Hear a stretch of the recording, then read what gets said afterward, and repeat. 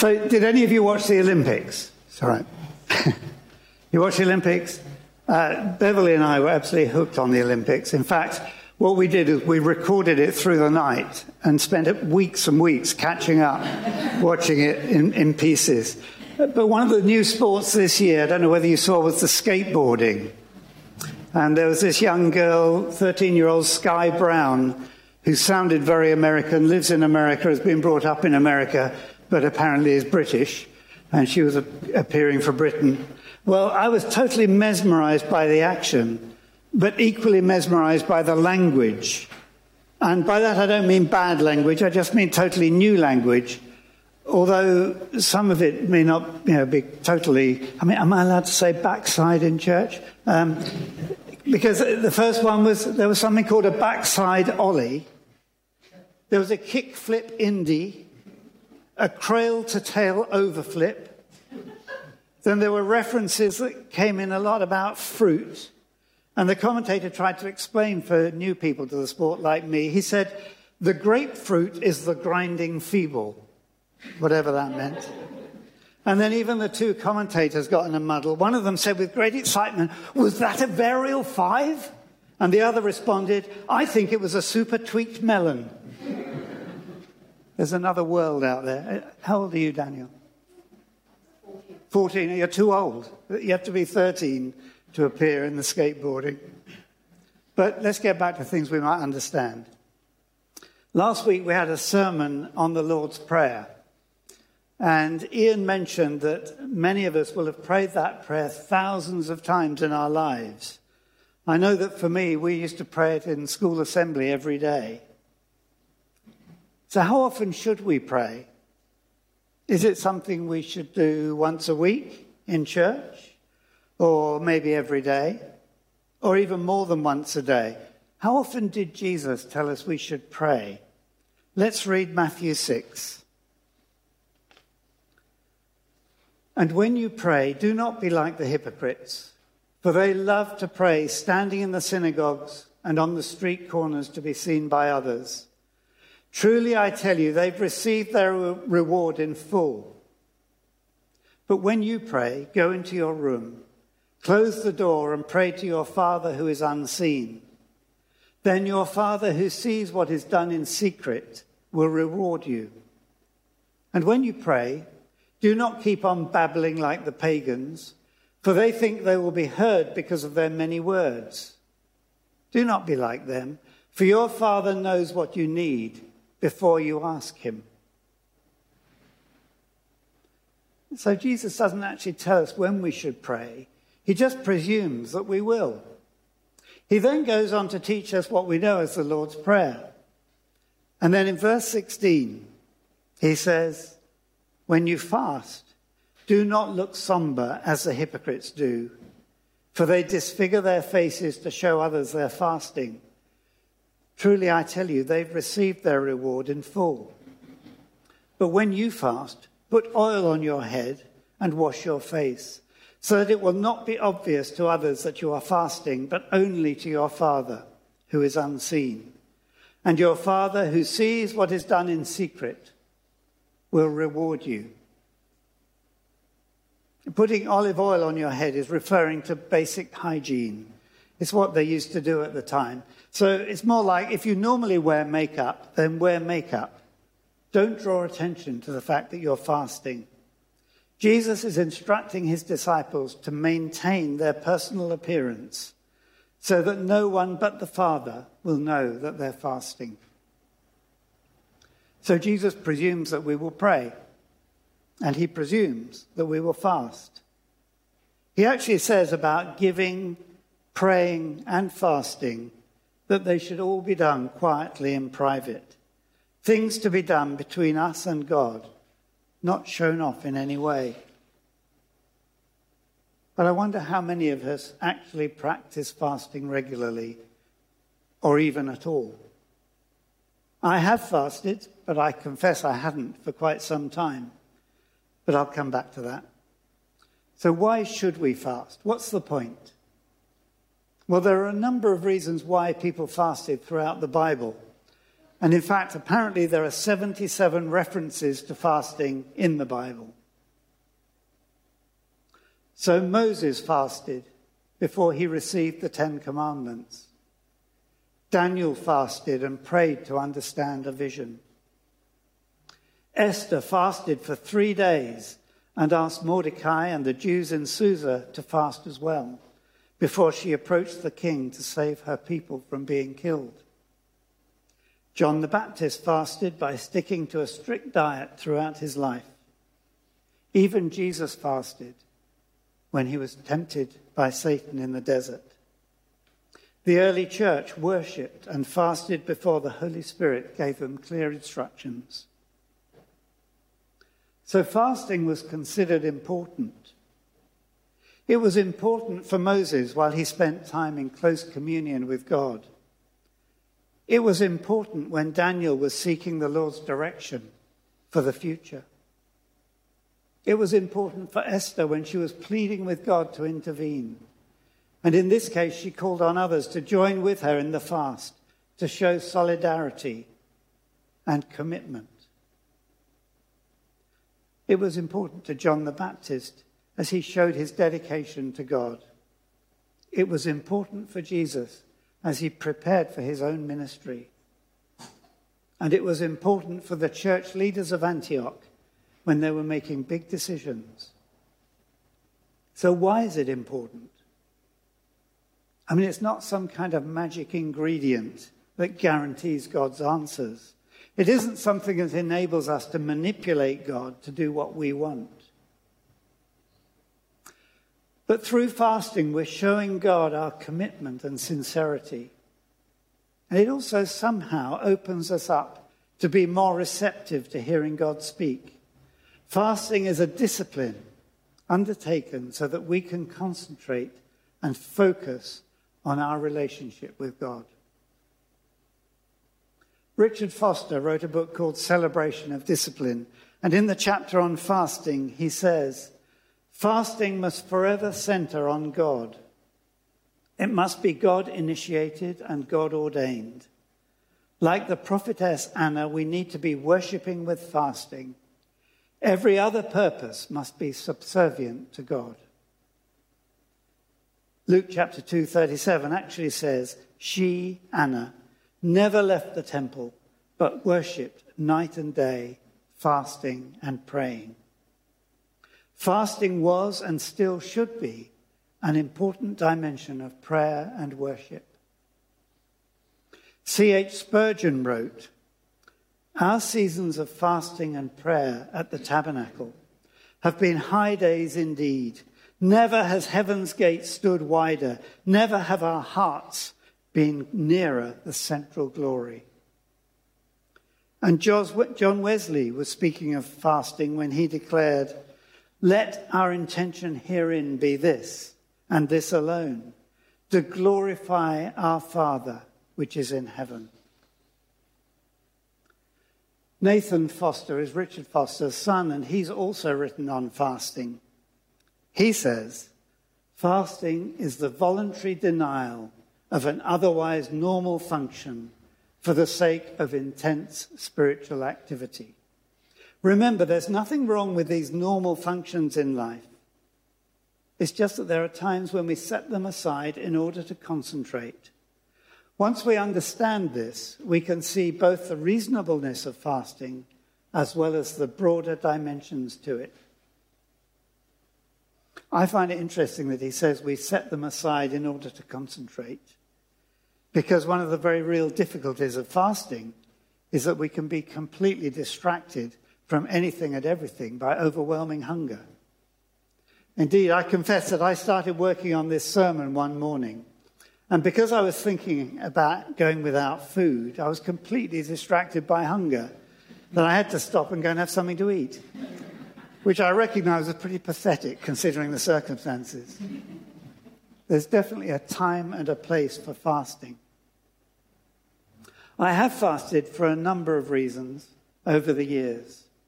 One time I used to fast regularly was every year on Good Friday. My reason being that I wanted to acknowledge Jesus' absolute sacrifice for me on the cross. by making a small sacrifice of my own. Every time I felt hungry, I would thank Jesus for what he'd been through for me. I've got out of that habit. I think I should return to it. But the most major occasion was when the church we attended in London decided to undertake a 40-day fast to seek the Lord's way forward for the church. The leadership all committed to various levels of complete fast. I think there were those who drank only water for 40 days. But they suggested we all come up with our own plan. Some would skip one meal a day. Others might have given up TV. I don't know. It was intended to be a personal thing between the individual and God. I think I was overambitious. I love my traditional meat, potatoes and gravy meal. So I decided to eat only fruit for 40 days. I coped for a while, but then I added vegetables to my diet for some variety. And I confess by the end I had a vegetarian Chinese takeaway. But the fact is I grew very close to God in that time. People would come to mind and I would pray for them. And then I would amazingly just turn a corner and there they would be, and they would share with me a need I could help them with. And that happened on a number of occasions.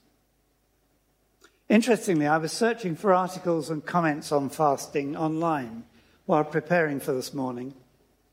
And I came across a podcast with some quotes that I liked. So I looked at the top of the page to acknowledge where my information came from. And I discovered it was written by an old friend of ours who'd been at that same church during that 40-day fast.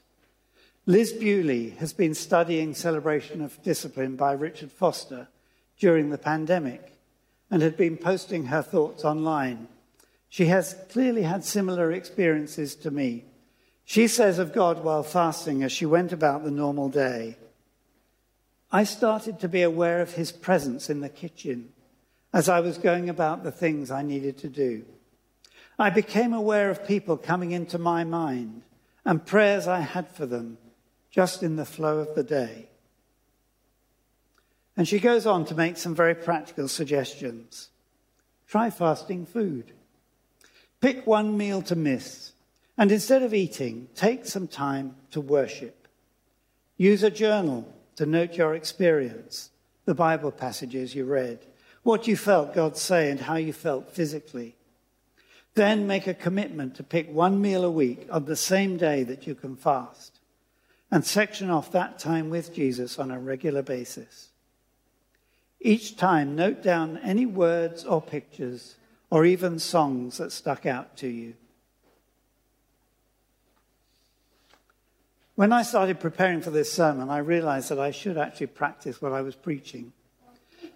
So I decided to fast through one meal a week. And I've used that time to be quiet with God, reading some Psalms and a few other passages of Scripture, and dipping into a devotional guide.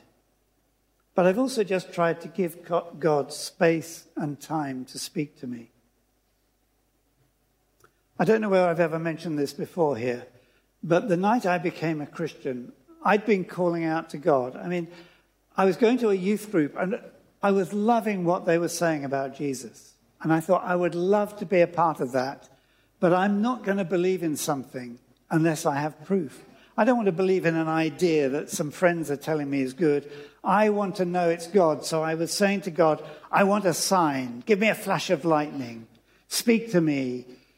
Just give me something so I know you're really there. And I realized that I doubted him so much I didn't even give him a chance to answer me. And I tried for a moment. No, nothing. Then I picked up a book that I'd been lent by the youth leader at the church. And the next chapter had a poem in it.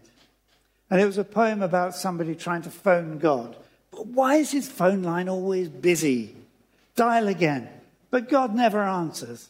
Oh, there's someone at the door. I wish they'd go away. I'm trying to get through to God. Don't they understand this is more What if that's God at the door trying to get through to me? And I knew at that moment that was God speaking to me. I'd been demanding a sign, and that was my sign. And I've never doubted him since. You see, I've been trying to hear from God, but I haven't been prepared to listen. And I confess I still don't often spend enough time listening to his still small voice. So I've been trying to do that, at least in 1 hour a week just lately. Liz Bewley continues. Create space for Jesus to step into. Pick something from your daily life that makes up normal life for you. What would it look like to fast that thing for a week? When it's removed, allow your thoughts to turn to Jesus. Put worship music on. Pray instead of reaching for that thing and see how he fills the space. And Nathan Foster again says, ordinarily we think of fasting from food, which is the normal way the Bible speaks of it. But we can fast from many things. We can fast from media. We can fast from noise, hurry, and crowds. We can fast from excessive talk. We can fast from our technological devices, our computers, our mobile phones, and more. Whatever in our lives is producing an addiction in us is a prime area for fasting. In this way, we're learning to depend on God alone. It's helpful to think that there are other things we can fast from, because there can be side effects from fasting from food that we should be aware of. For some people, it's not medically safe to go without food. People with diabetes, for example, or pregnant women, small children. For some people, there can be the bonus of losing weight. I know that during the 40-day fast I mentioned, many people lost considerable amount of weight. And many were able to maintain that reduced weight afterwards. But for others, the weight problem was a real issue. And they put on all the weight and more afterwards. And the fast wasn't a healthy thing for them at all. Someone undertaking heavy physical work should be wary of the effect of fasting on their strength. And we should drink plenty of water. Another side effect that I have noticed recently is also it makes your breath smell. So we shouldn't feast before or after fasting either.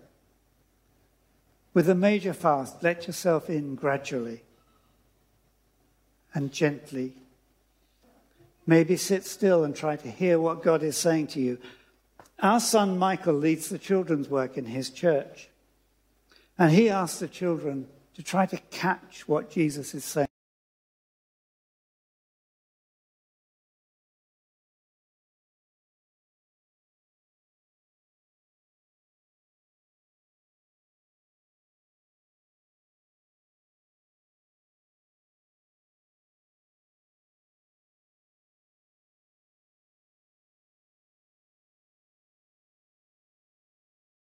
To them.